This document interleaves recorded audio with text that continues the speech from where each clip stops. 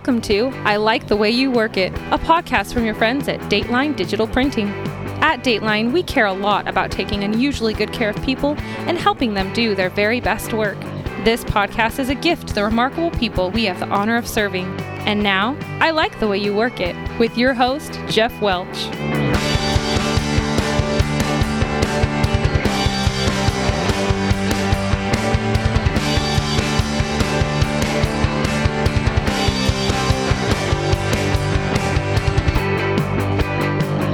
Hey everybody, welcome to another episode of I Like the Way You Work It.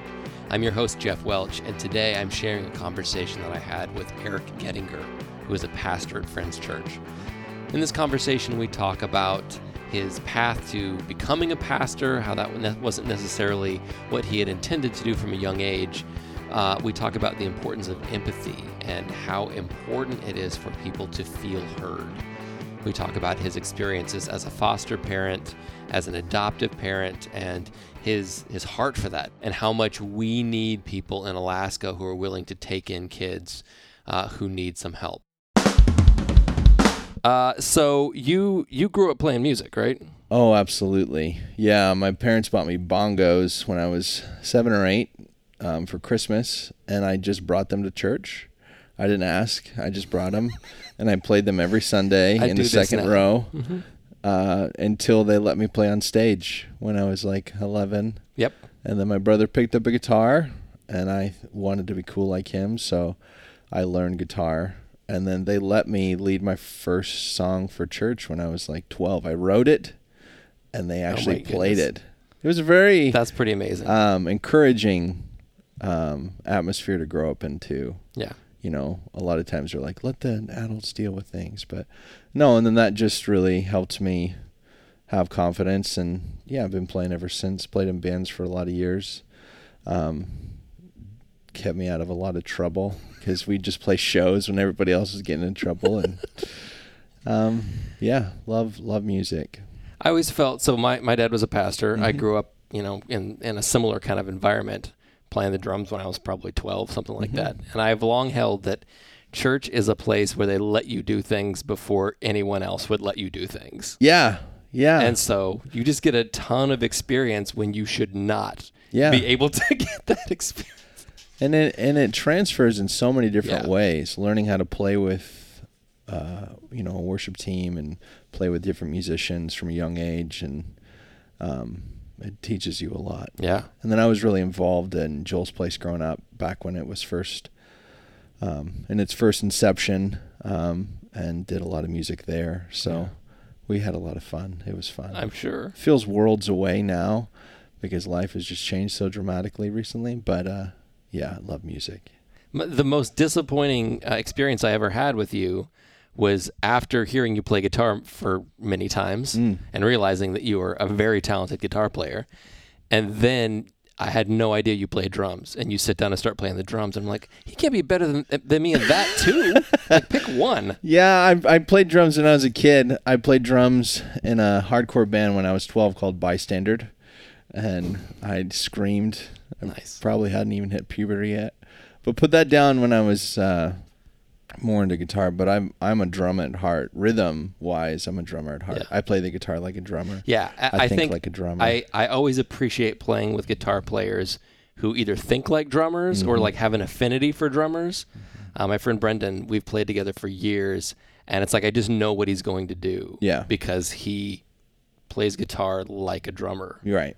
So, yeah, good stuff. Well, I what do you think that, or how do you think that playing multiple instruments helped you in the context of a band? I've always, when I've written songs, I mean, coming from the band perspective, away from church stuff a little bit, but I've always written and I've heard the entire song in my head. So because I can play most of the parts generally, I've always composed it completely in my mind, and then being able to translate that has been always fun. So it's never been like I just have this melody. It's always been like, I hear the drum beat, I hear the bass line, I hear the guitar. Yeah. And then being able to bring that to, to reality has always been really fun. But I think also just being able to understand how to speak. You know, you're a drummer. Everybody speaks druminese differently. Yeah, right. Rat-a-tat, kick-a-cool, you know, yeah. Yeah, but being able to speak in those worlds and understand, you know, where things should go or understand why people are doing what they are, it's always been fun. That's why later in life I really like to do more production type stuff of actually, you know, recording. Not that I've done much of it, but, you know, working with Young Fangs and doing, being able to hear their entire band and listen to it from that perspective. Yeah. And that's super fun too. I really like that side of things. But so can we play a quick game of this or that musical edition? Yeah. I fed you some questions ahead of time to kind of prime you for today. This is out of left field. Yeah, let's go. All right. Brittany or Christina? Brittany or Christina? Christina. Okay. Acoustic or electric? Electric. Because I can still make it sound acoustic. You can listen to your favorite band for the rest of your life, but nothing else. Or you can listen to all the other collected music in the universe, but not your favorite band. All the other music. I have a huge appreciation for all music. Yeah. Yeah. The album or the concert? That goes both ways. I've been to some of my favorite bands, like Thrice. I saw them in San Diego with my brother, and I love them. But like halfway through the concert, I was just smelling like a mosh pit, and I didn't want people to touch me anymore. And so I'm like, I'm ready to go, you know? Yeah. So it depends. But there's been some bands, like we saw Imagine Dragon in the Blue Loon, and that was one of the most phenomenal shows ever. I appreciate the musicianship of being able to watch people do what they do live. Yeah. So I like live music. Okay. Baby Shark or What the Fox Say? Well, if you would ask my 3-year-old, then Baby Shark. If you would ask my 10-year-old, then What the Fox Say? So Baby Shark is on the rise right now. I'm asking you, though. Either one of those songs makes me want to die. Yes. Probably What the Fox Say, because it's not so repetitive. Yeah, there's a little more to it. Yeah, I appreciate Certainly that. more variation in the sounds. Yeah, I don't know. Okay, finally, this is the hard one. More tambourine or more cowbell? More tambourine. Yeah. Yeah. That's correct. Yes. Cowbell is, you know, on the rise of SNL, it has a legendary place, but in actuality, leave it out. Yeah. So my problem, being a drummer, when I'm recording stuff, we'll add a little of this here. And then you've got 72 percussion tracks. Exactly. I'm like, it's got to stop somewhere. Yeah. Where does it stop? So yeah. My wife was actually listening to a band last week, and she heard the tambourine for the first time. She's like, what's that jangly thing? It sounds horrible. I'm like it's in every chorus of every song. Yeah. And I think it was a little revelation for her. I'm like, no, they always put that in there. It's just a filler. Thing. Yeah. Yeah, it does add like a percussive thing. Like I always really appreciate when they will add muted guitar strings that it's just a percussive thing. Yes. You know, and you just hear like, oh, that's cool. Yeah, you hear the feel of it. Yeah. But it's not actually playing chords, but you are not presently a working musician. No. You have landed in a different vocation. Yeah. So how did that come about? I wish I knew. After high school. You were there for it, right? Yeah, no. Okay, yeah. Good. I was there. Everything seems like a blur now. But, you know, when I graduated early, graduated Lathrop when I was 16, I did homeschool. I wasn't smart or anything. I just skipped a grade because I played the system. But because I graduated so young, we always worked from a young age because my grandpa owned the fields on Chena Hot Springs Road, and we'd work at the farm. And we just had my dad, you know, we always learned how to work. And so construction was just the default growing up in Alaska. I always had this desire to be able to build houses. And so I got into that field. And then I met my soon-to-be father-in-law and started working for his company. We would go out to villages. We lived out in Fort Yukon for a year and St. Mary's for a season and Alacaca for a summer and built schools and learned all that. And then that transferred over to working on bass, doing sheetrock and painting and taping and all that for a number of years. But it just came to this point where my wife and I realized that something needed to change. I was working constantly, but then also just feeling like this isn't what I want to do for the rest of my life.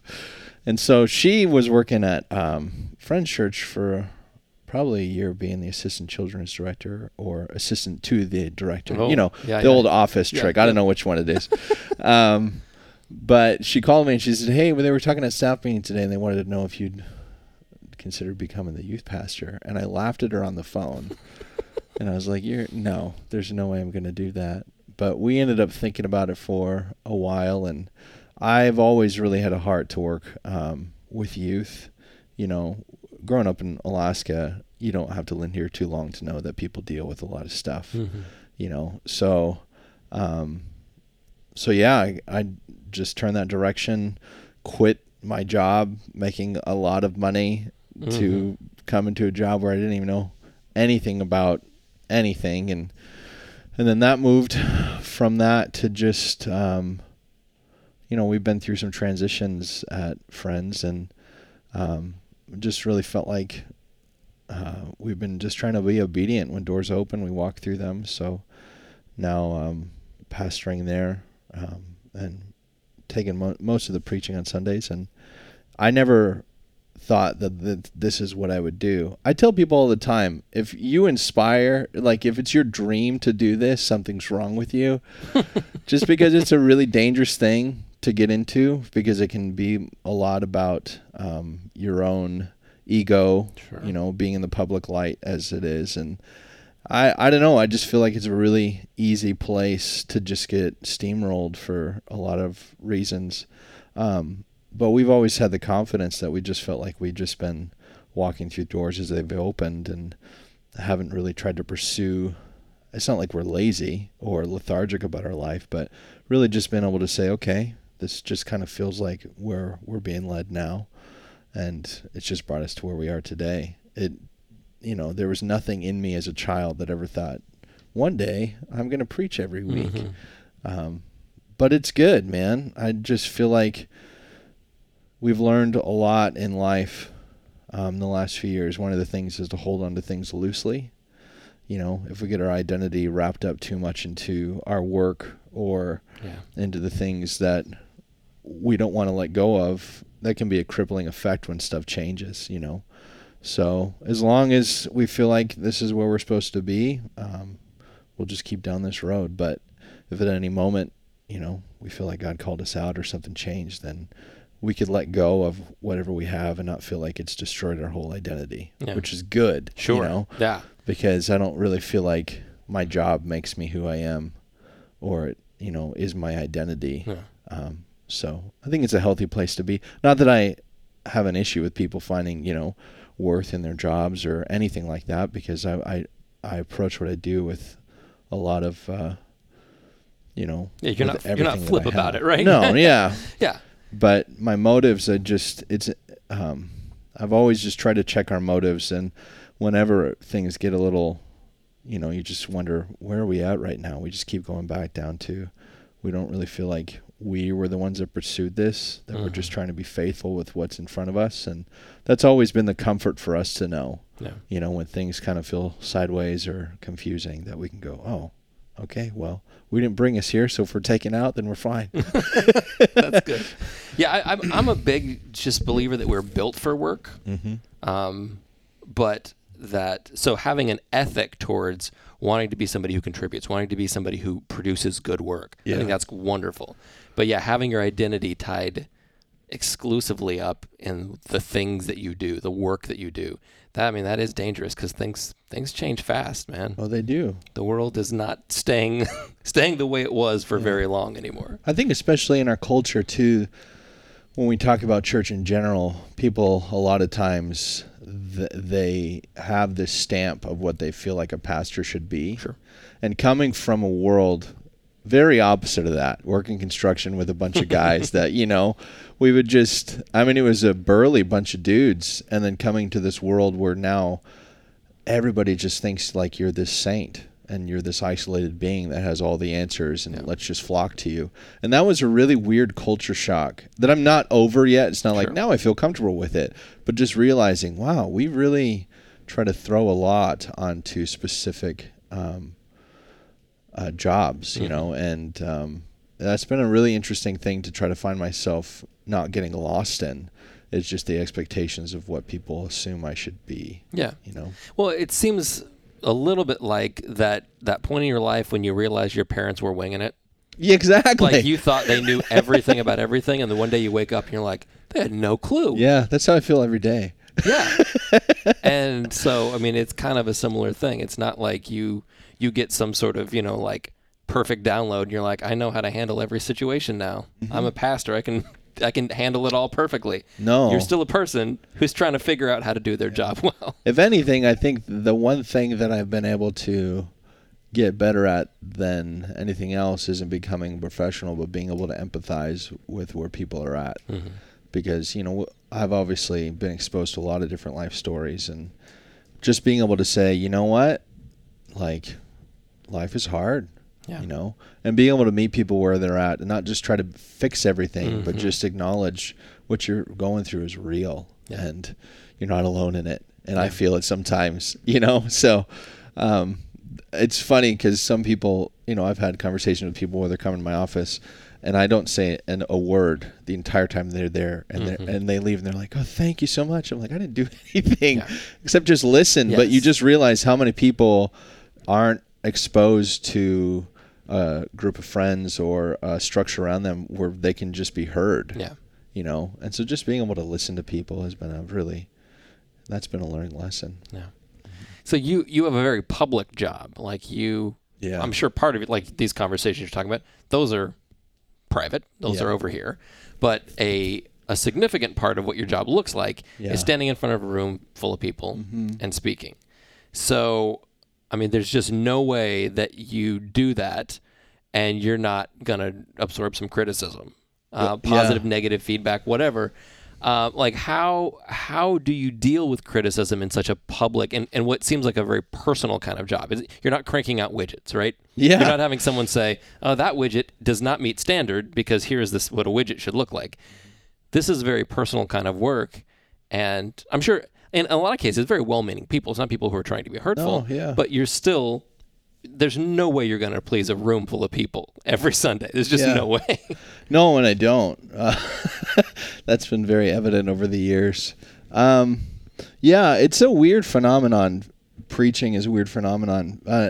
I've talked about this a lot I've thought about this personally a lot over the years of like, what other job is there where you talk about something and then you'll never use that exact talk ever again, and you write a whole new one the next week, and then a whole new one the next week, you know. Yeah. And mine ended up being, we have a couple people who are hearing impaired in our church, so I dictate my entire sermon for them so that they can read.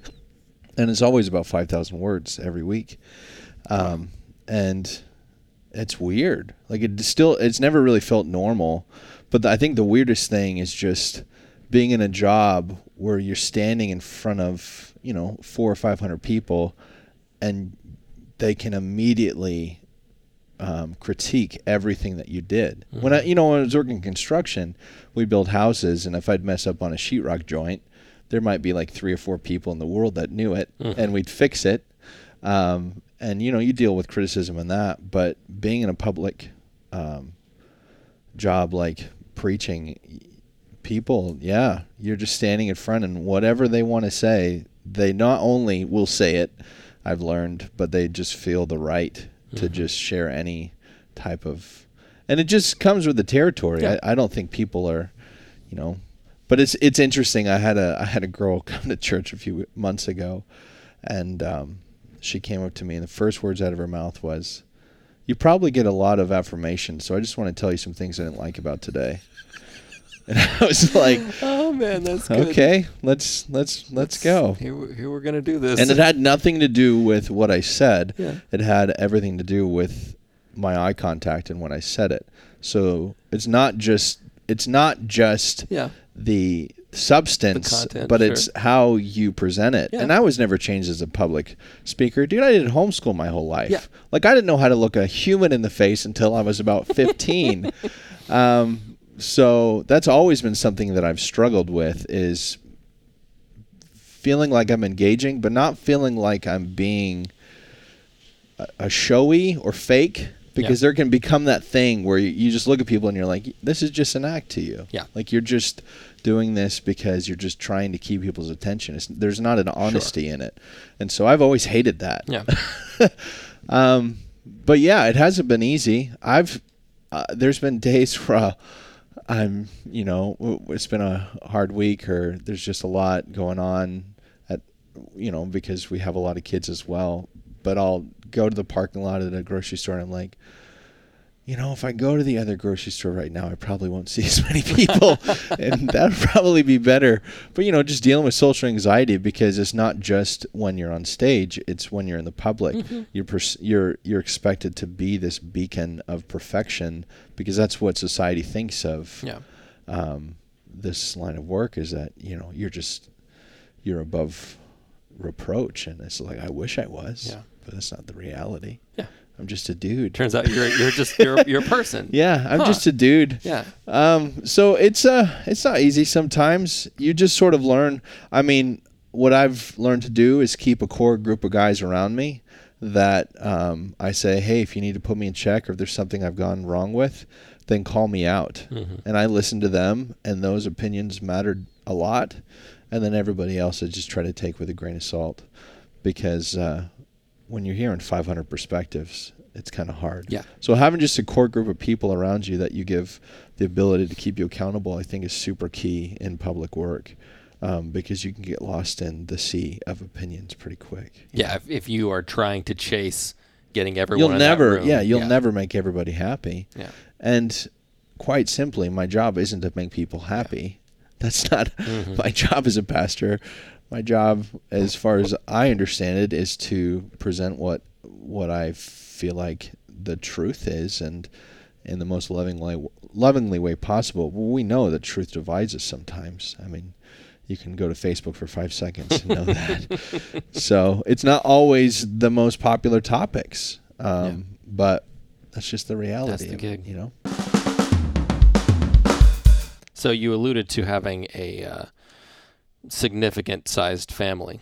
Yeah, we in the last 9 months, we've adopted our 9 kids. We finalized the adoption of our 9 kids, and that's been about a 3.5 year process with all 9 of them. And I think that goes back to a lot of different reasons, but one of the core things that Lauren and I we've always tried to do is not to just be people who say a bunch of things. We can think about theology or our beliefs, and it can just stay cognitive. It can just stay in our minds, and we can never really act out on them. Mm-hmm. If you know a bunch of stuff, but you never act it out. So here I am in a world where I'm preaching about what I feel like is absolutely crucial for the way we operate and live our lives, and yet how is my life reflecting that? And so we really it wasn't like this, huge grand idea, but it was just this reality of like, there are some things that there are some more intentional ways that we could be approaching this. And so our friends back in, I think it was 2000, I actually wrote it down today. It was back in 2015, I think, invited us to come with them to do the foster care training. And we did it, and we're like, the lady who did the training was definitely not having the best day. So we're like, maybe we'll just wait for a little bit. And then a couple weeks later, we got a call from one of our friends who had a boy they were emergency placed with, and they're like, we need to know if you can take him like tomorrow. Yeah. And so what was supposed to be a 6-month process ended up being just getting a human in our house in a matter of a couple weeks. And it's just snowballed into a bunch of things. I feel like when you grow up, you just sort of live in this bubble. You know your friends and your neighborhood and how the town works and stuff. But when you're exposed to something like the realities of heroin addiction, or kids who come from domestic violence, or just the brokenness of, all of these things that our state faces, it becomes a reality that you can't not you can't not see it anymore, you know? Yeah. There's a quote by Stalin that I've always appreciated. He said that one death is a tragedy, a million is a statistic. Yep. And I think that's the way that I've viewed a lot of this stuff growing up with, there's too much going on in our town. We can't really make a dent in it. But then when you just focus on one child, it just radically changes your life. Yeah. And so we got him, and then 6 months later we got a call from a tribe asking us if we'd take these 3 rowdy boys, and they changed us forever. And then we had our first foster kid for about a year, kept our boys, got our little 3-month-old baby girl a year later, got our 2 other kids, and then found out they had 3 siblings and said, we'll take all 5. And so just finalized that back in February with all of our kids. And it's been such a blur the last few years that a lot has happened. But, yeah, man, I don't know what else I'll be doing with my life. It's good. It's funny. I think we started going to Friends around like January 2013. I think we were like at 6 years now. And so like I didn't really know that was the beginning of this for you. Like that. Yeah. You guys were just starting when we were kind of starting to get to know you. I just assumed this has been your life forever. Yeah. And so it's interesting to see the culmination of this and realize that like we've kind of seen it happen the whole way. I can only imagine the challenges of having these children in your home, falling in love with them, and then not knowing whether they're going to stay your kids. You realize that people say a lot of ignorant things when you're in the midst of stuff, and I think that's, people are just, they only can know what they know. But one of the things that Lauren and I have run into a lot is people saying to us, I can never do what you do. And we just go, well, I could never do what I do, What do you think, that when we lose a child that our hearts just leap for joy? Are we heartless? No, it's an impossible world. Yeah, you go into foster care. We've had a lot of friends who have been like, we really want to adopt, so tell us about foster care. And it's like, if all you're getting into foster care is to adopt a kid, your heart is going to get broken. Yeah. Like, you go into it with the understanding of, we're loving on a child, and we're keeping them safe. But Lauren and I have always said the best case scenario for any of these kids is for them to be reconciled with their family. Even as we've moved to adoption with our kids, we pray that God would, bring reconciliation in their family. And there's been a couple times where it went that direction with a couple of the kids we had. There was a time where we almost lost our baby girl that we had, from 3 months old, and that was a brutal time, but you just realize we're holding on to these things loosely, and you just really learn to get beat up and keep going, because the reality is that it'd be really easy for you to just keep it to where you don't open up your heart, and the kids are in your home and you just try to sort of treat them like a little inmate and feed them and stuff.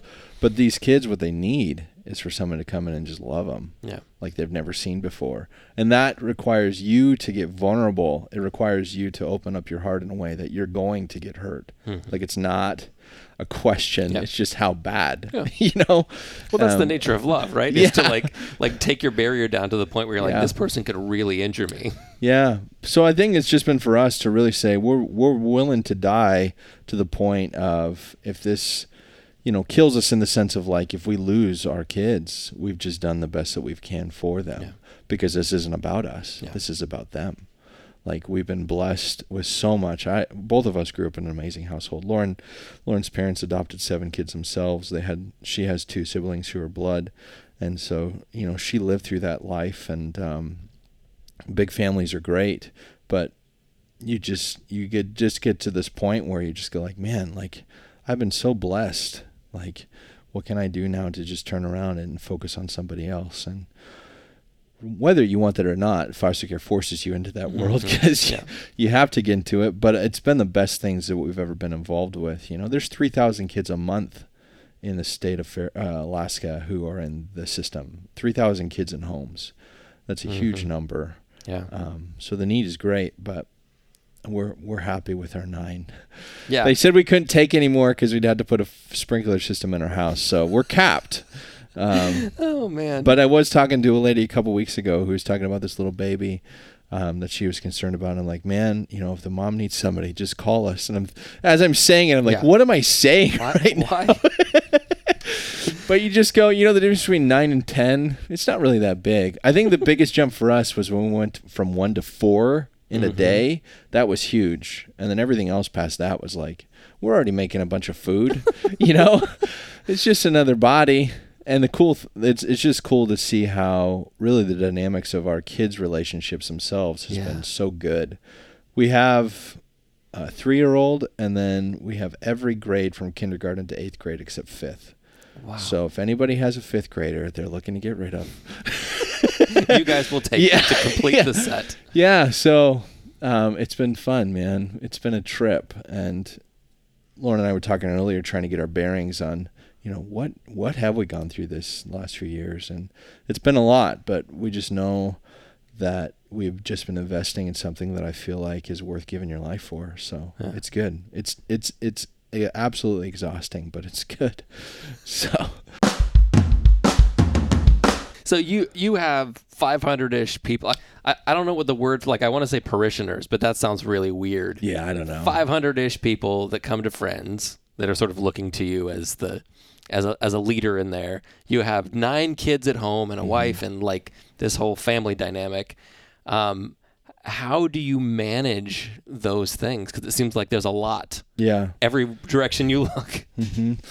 Yeah, that's been the hardest one because my personality, and it's always been like this since I was a kid, is like I'm the guy at the party where when everybody shows up, if someone isn't enjoying themselves, I'm stressed out till they are. Oh, that's Nicole. Yeah, like you play the martyr role of like if everybody isn't satisfied. So that's been a really impossible thing because you have, these, and they're real needs from people who are like, hey, I need your attention right now. Like I'm coming to your office right now. Or one of my kids gets suspended and I'm supposed to be in a meeting, or like all these dynamics where and I've just come to this where I've come to is just when we had 1 kid or 2 kids, you could be a lot more available and we could just roll with the punches and stuff. But the reality is until all of my kids are graduated and their feet are underneath them, they've come from really hard places, is that they're the focus of my ministry, the focus of my life, and my wife for sure. And so I've learned to say no. I got a girl in volleyball, I got kids who are just about to get started in a running club. We got a whole house full of needs and a wife who I'm not just going to just keep leaving home with all these rowdy kids. And so my focus right now is my family. So learning how to say no and just learning how to, and I'm horrible with time scheduling, but just really understanding like what's core, what's the major, what's the major things. And so I've always tried to, I guess, just model leadership from the way that I live, not just from the counsel that I give. So like, and it's been a cool thing to see people that are like, man, we got involved in foster care just because of watching you and your wife. And I'm like, if that's all I do, besides being able to preach and, obviously invest. I have a core group of guys that we invest in and they can invest a little further and stuff. But, this season right now, it's all about our kids. Cool. Well, I am grateful for you. You have been an important part of my life for the past number of years. And I do appreciate the genuine nature of the way you do your work. We've had some conversations along the way, and I never have seen you as somebody who's dying to get on, unless there's a guitar on stage. Then maybe you're dying to get on stage. But you're not just dying to be in front of people. You do it because it's a labor of love, and the emotion that comes out of you when I see you speak, that is what I see is authentic. What I see is that's a real thing that he just felt in that moment. Yeah. And I appreciate that about you. And I have very much enjoyed getting to work alongside you in some capacities throughout the past little bit. I'm going to go ahead and stick with the one kid I've got at the moment. I feel like my certification does not extend past that. That's great. But you would probably argue that, anyone can do this. It just takes...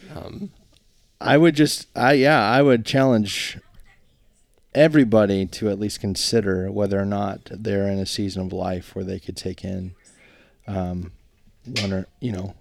to 9 kids. We're in desperate need of that in our state, just in general. But yeah, I think I always get on the soapbox of foster care because that's my world and it's the reality of my kids. I don't think it's the answer for all things at ALS, but I do think that it's something that everybody should really consider, at least if you never have, to get involved. Cool. It's worth the time. Yeah. Yeah, I mean, you want to talk about making a real significant difference in the life of a person. Yeah, it's so That'll funny. do it. I never thought that I'd be so into middle school volleyball.